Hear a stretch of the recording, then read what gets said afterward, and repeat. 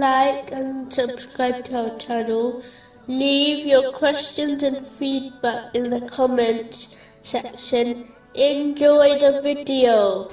Moving on to chapter 7, verse 104. O Pharaoh, I am a messenger from the Lord of the worlds. Allah, the Exalted, is the Lord of the worlds, as He is the Creator, Sustainer, and has full control over every single entity, from the smallest atom to the largest creation, such as the divine throne. With the exception of a group of humans and jinns, every atom in existence recognizes and acknowledges this great fact, and thus continuously praises Allah, the Exalted. No creature has the power to free themselves of His lordship, whether they believe in Him or not.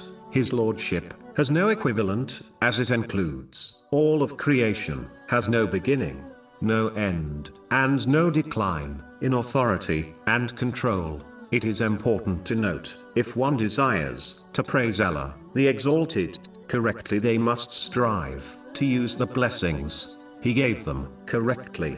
This is a sign of true gratitude. It leads to an increase in blessings in this world and to the gates of paradise in the next. Moving on to chapter 7, verse 105. Who is obligated not to say about Allah except the truth. In a narration found in Jami Tirmizi, number 1971, the Holy Prophet Muhammad, peace and blessings be upon him, discussed the importance of truthfulness and avoiding lies. The first part advises that truthfulness leads to righteousness, which in turn leads to paradise. When a person persists on truthfulness, they are recorded by Allah, the Exalted, as a truthful person. It is important to note that truthfulness has 3 levels. The first is when one is truthful in their intention and sincerity, meaning they act only for the sake of Allah, the Exalted, and do not benefit others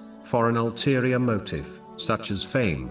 This in fact is the foundation of Islam, as every action is judged on one's intention, which has been confirmed in a narration found in Sahih Bukhari, number 1.